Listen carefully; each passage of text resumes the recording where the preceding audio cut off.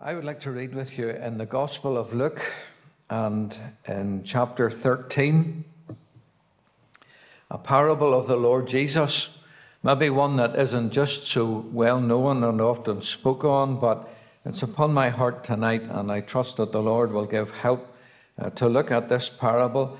The Gospel of Luke chapter 13, and reading from verse 6, and the Lord Jesus, verse 6, he spake also this parable. A certain man had a fig tree planted in his vineyard, and he came and sought fruit thereon, and found none. Then said he unto the dresser of his vineyard, Behold, these 3 years I come seeking fruit on this fig tree, and find none. Cut it down. Why cumbereth it the ground? And he answering said unto him, Lord, let it alone this year also, till I shall dig about it and dung it, and if it bear fruit, well, and if not, then after that thou shalt cut it down. We look to the Lord to bless this little parable to each one of us. I just want to simply think of this illustration that the Lord Jesus gave to the people of his day, a solemn illustration, and yet one in which there is mercy and joy. The illustration of a fig tree planted in the vineyard. And I want to think about a tree that was planted. It's planting, and I want to think about its failure. I want to think about its condemnation. Cut it down. I want to think about its care. Let it alone this year also.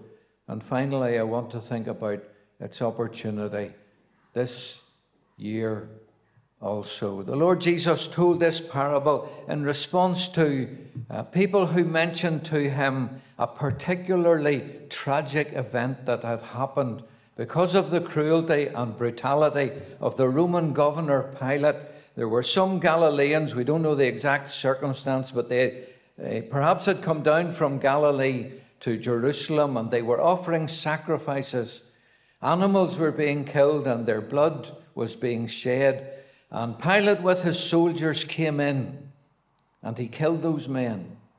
And the blood of the humans flowed down into the blood of the animals. What a terrible tragedy, and what tremendous brutality there was in the heart of Pilate that he should get his soldiers to do such a thing. The Lord Jesus said to those people, he said, do you think that these people were worse than everybody else? Other people in Galilee, nothing happened to them. Do you think these were worse? He says, they weren't the worst people in Galilee. And he says, I can tell you this, except you repent. He says, the same will happen to you. Maybe not the same circumstances, but you will perish. You will be lost. You will suffer ruin too. And then he told them about other people in Jerusalem, and the Tower of Siloam collapsed, and it wasn't brutality, but it was a natural or a physical thing that happened, and the tower fell, and people were crushed underneath it, and people were killed. And he said, you think that they were the worst people around in that day? And he said, no, they weren't. He said, except you repent, you will perish too. And in those circumstances, the Lord Jesus was saying to those people, you need to learn from the brutality of human beings. And we see a lot of it around, and we hear a lot of it, and we hear about what's happening in the Ukraine, and we think of the brutality and the lives that are lost and the evil that happens, and we need to learn from that. And we hear about natural disasters. You think of the flooding in Pakistan and thousands of square miles of land. Perhaps, as big nearly as Northern Ireland, And you hear about that, and you think of that terrible catastrophe, and all of those people losing their homes and people killed. And we need to learn from that. But the Lord Jesus says what you need to learn is this, that your day will come too. And you need to repent of your sins. And you need to be saved, or you will be lost and lost eternally. And in those circumstances and at that background, he told this story. And he spoke about a fig tree. I don't know if you've eaten figs, they're not everybody's taste. I remember being on holiday once, and the man who rented out the villa that we were in, he said, the figs in the garden are ripe and you're very welcome to eat them. And we plucked some of the figs, and they were very soft and very tasty, far nicer than anything you could buy in a shop here. Well, this man, he had a fig tree planted in his vineyard. That is, he was growing grapes. He had vines and he was growing grapes, and he decided that he would like a fig tree so that he could have figs, so that he could, as I did, pluck the figs and eat them. And so it was planted in the garden so that he could have fruit and so that he could enjoy the figs. And that simply reminds us that each one of us are here because of the grace and the goodness of God. God has been gracious to us, and we breathe his air. And your heart, since you came into this hall, has beat over 1,000 times, and you don't even think about it. And the blood is coursing through thousands of miles of veins within your body, and you don't even think about it. And the God of heaven has put us into this world and has given us a world that sustains life. And the sun rises, and the rain falls, and the crops grow, and the animals feed, and we drink their milk, and we eat their meat. And God has provided all of those things. And I ask you today, what do you think life is all about? What is the purpose of life? Why are we here? Is it just to make money? Is it for our own pleasure? Most people think that that's what life is all about, and it's about family and friends and about getting on in employment. We are here for the pleasure of God. It is God who has put us here, and God who has provided everything that we have. And we are here for the pleasure of God, in order that he might have pleasure in us, in order that we might have pleasure in him, in order that there might be that relationship between us as his creatures and God as the great creator. That's why we're here. And until you are made right with God, until you're reconciled to him, until you're saved, until you're in his family, life has no real meaning and purpose and no lasting joy, because that comes to those who are God's alone. And so this man comes into his garden to this fig tree that he got planted. It was his choice. He wanted figs, and he comes, and what does he find? There are none. The time of figs has arrived, and the fig tree is completely barren. And he comes back the next year, and again the time of figs has arrived, and there's not a single fig on the tree. And he comes the third year, and it's exactly the same. Not one single fig in those 3 years. What does that tell us? What is the Lord Jesus telling us by that? He's telling us the truth that we read in Romans chapter 3. There is none righteous, no, not one.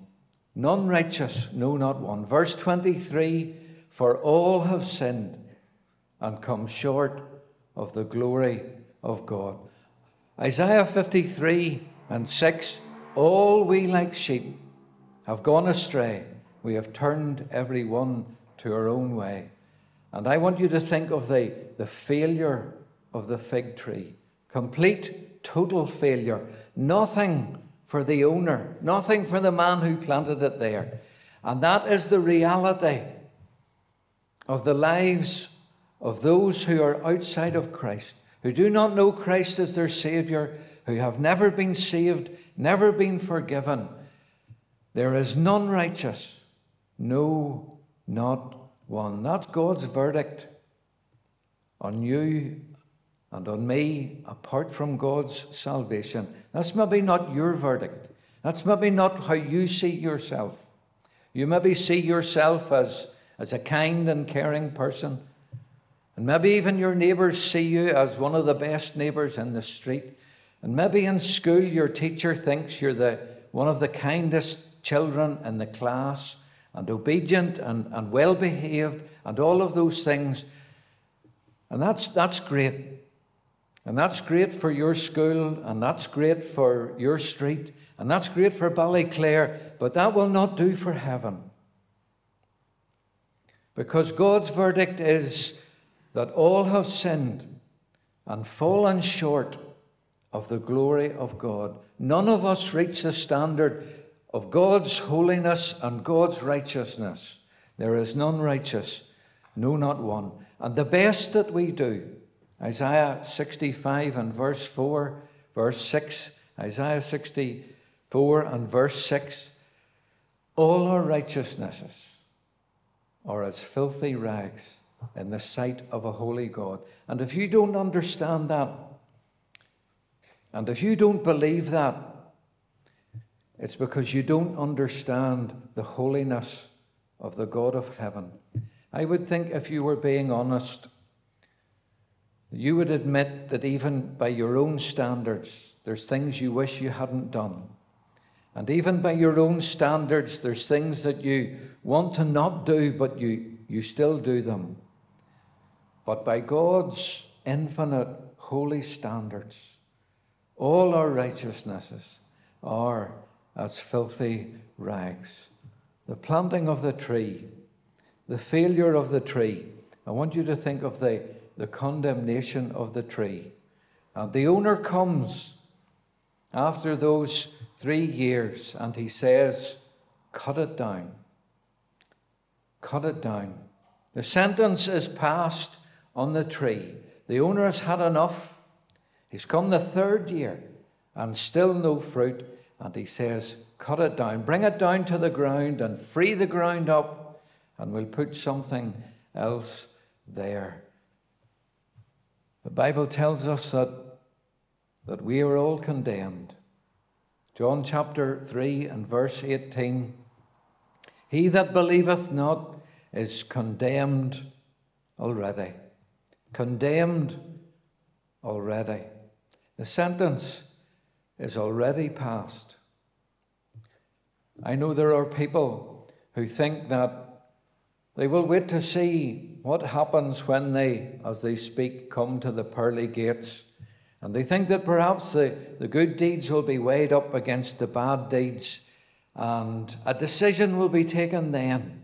And if they've done the best they can, that God will look on that and he'll compare that with the wrongs that they've done, and he'll measure it up, and a decision will be taken then. But that's not what my Bible says.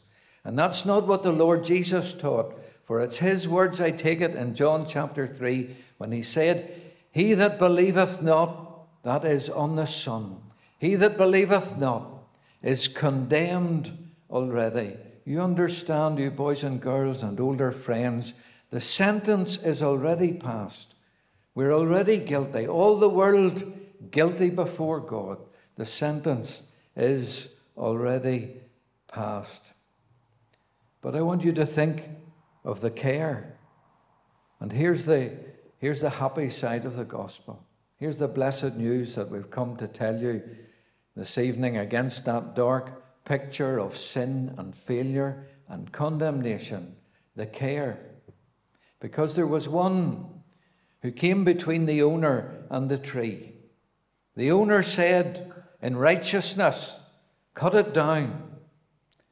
But there was one who came in between, and he said, let it alone. Let it alone. What a wonderful picture of the Lord Jesus Christ. 1 Timothy chapter 2 and verse 5, for there is one God, one holy, righteous God. There is one God and one mediator between God and men, the man Christ Jesus. Do you understand, friend, tonight that the Son of God, the eternal Son of God, who is God and eternally is God, that he became human, that he in that way bridged deity and humanity, that the Son of God became human, the one to become the one mediator between God and men, to come between us, to deliver us from the righteous judgment of God that our sins deserved. One mediator between God and men, the man Christ Jesus. But do you understand as well that wasn't enough? That Bethlehem wasn't enough? That the baby that Mary brought forth, Mary's firstborn son, was God's only begotten Son.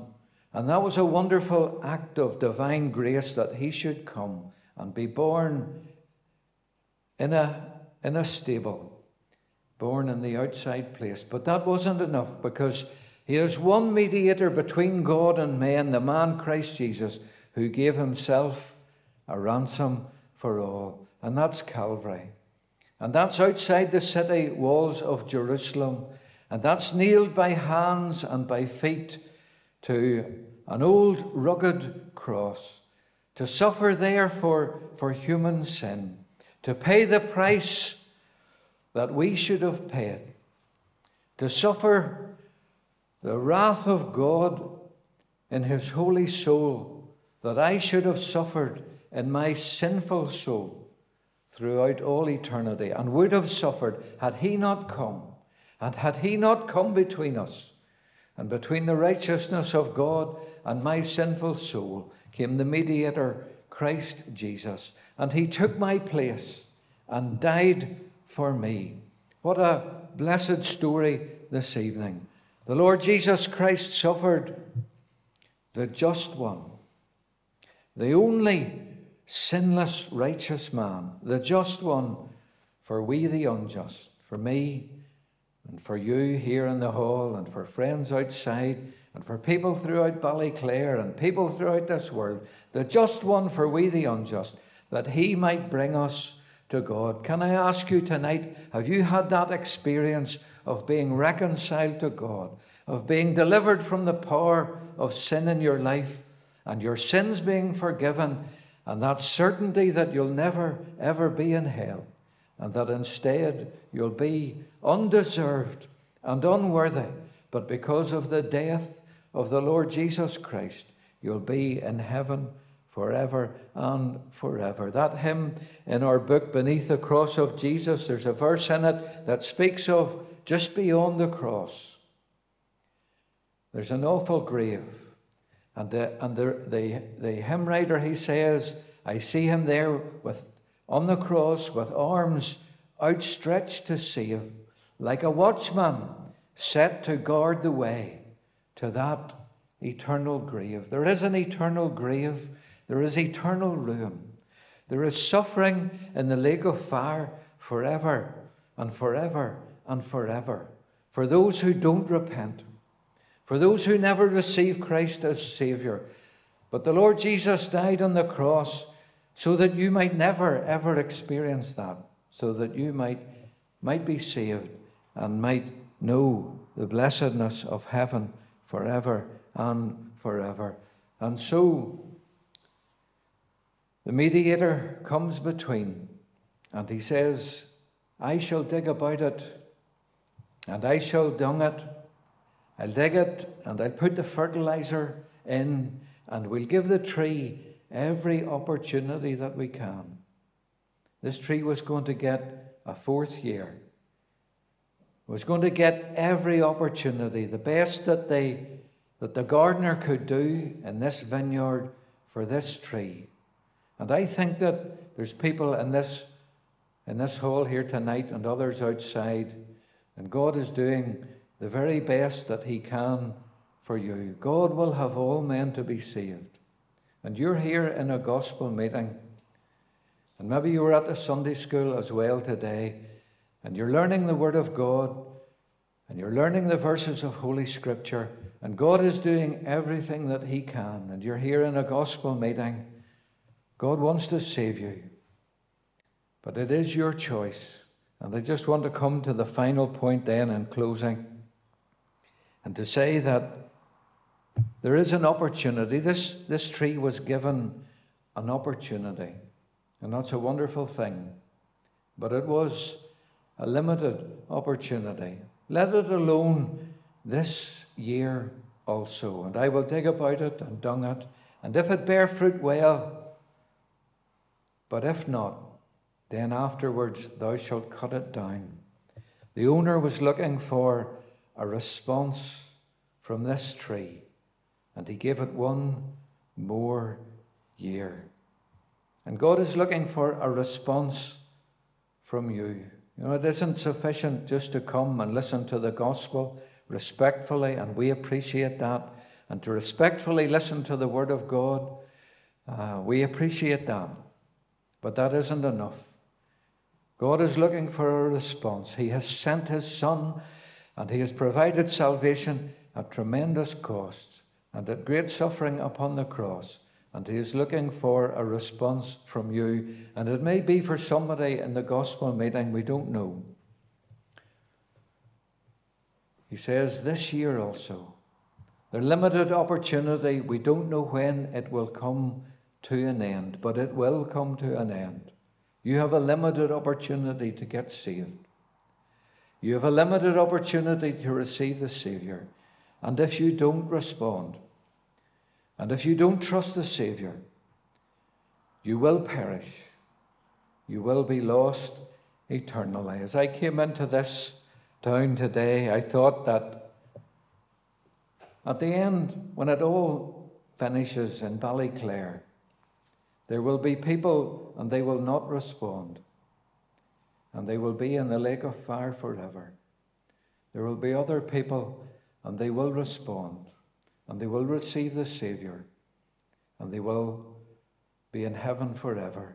You make sure tonight, friend, that you're one of those people. That you will receive the message of the gospel. The words of our Lord Jesus again in John chapter 3 and verse 18. He that believeth on the Son is not condemned. Pardon, peace, forgiveness. He that believeth not the Son is condemned already. We trust that you'll understand the message and you'll trust the Savior and receive salvation. Shall we pray? Our Father, we bow in thy presence in the precious name of the Lord Jesus Christ, and we thank thee for thy Son.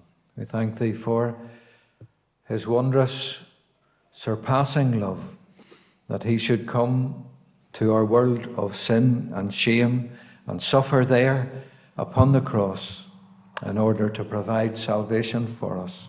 We thank thee for everyone who has listened to thy word tonight, who has that assurance that they have trusted thy Son and have received forgiveness. We pray for those who are still outside of Christ. Pray that they will not linger. Pray that they will not miss their limited opportunity, but that even tonight a soul will trust thy Son and receive him as their Savior. We commit each one to thee for safety as we travel home, and give thanks for thy rich grace to us in the precious name of our Lord Jesus Christ. Amen.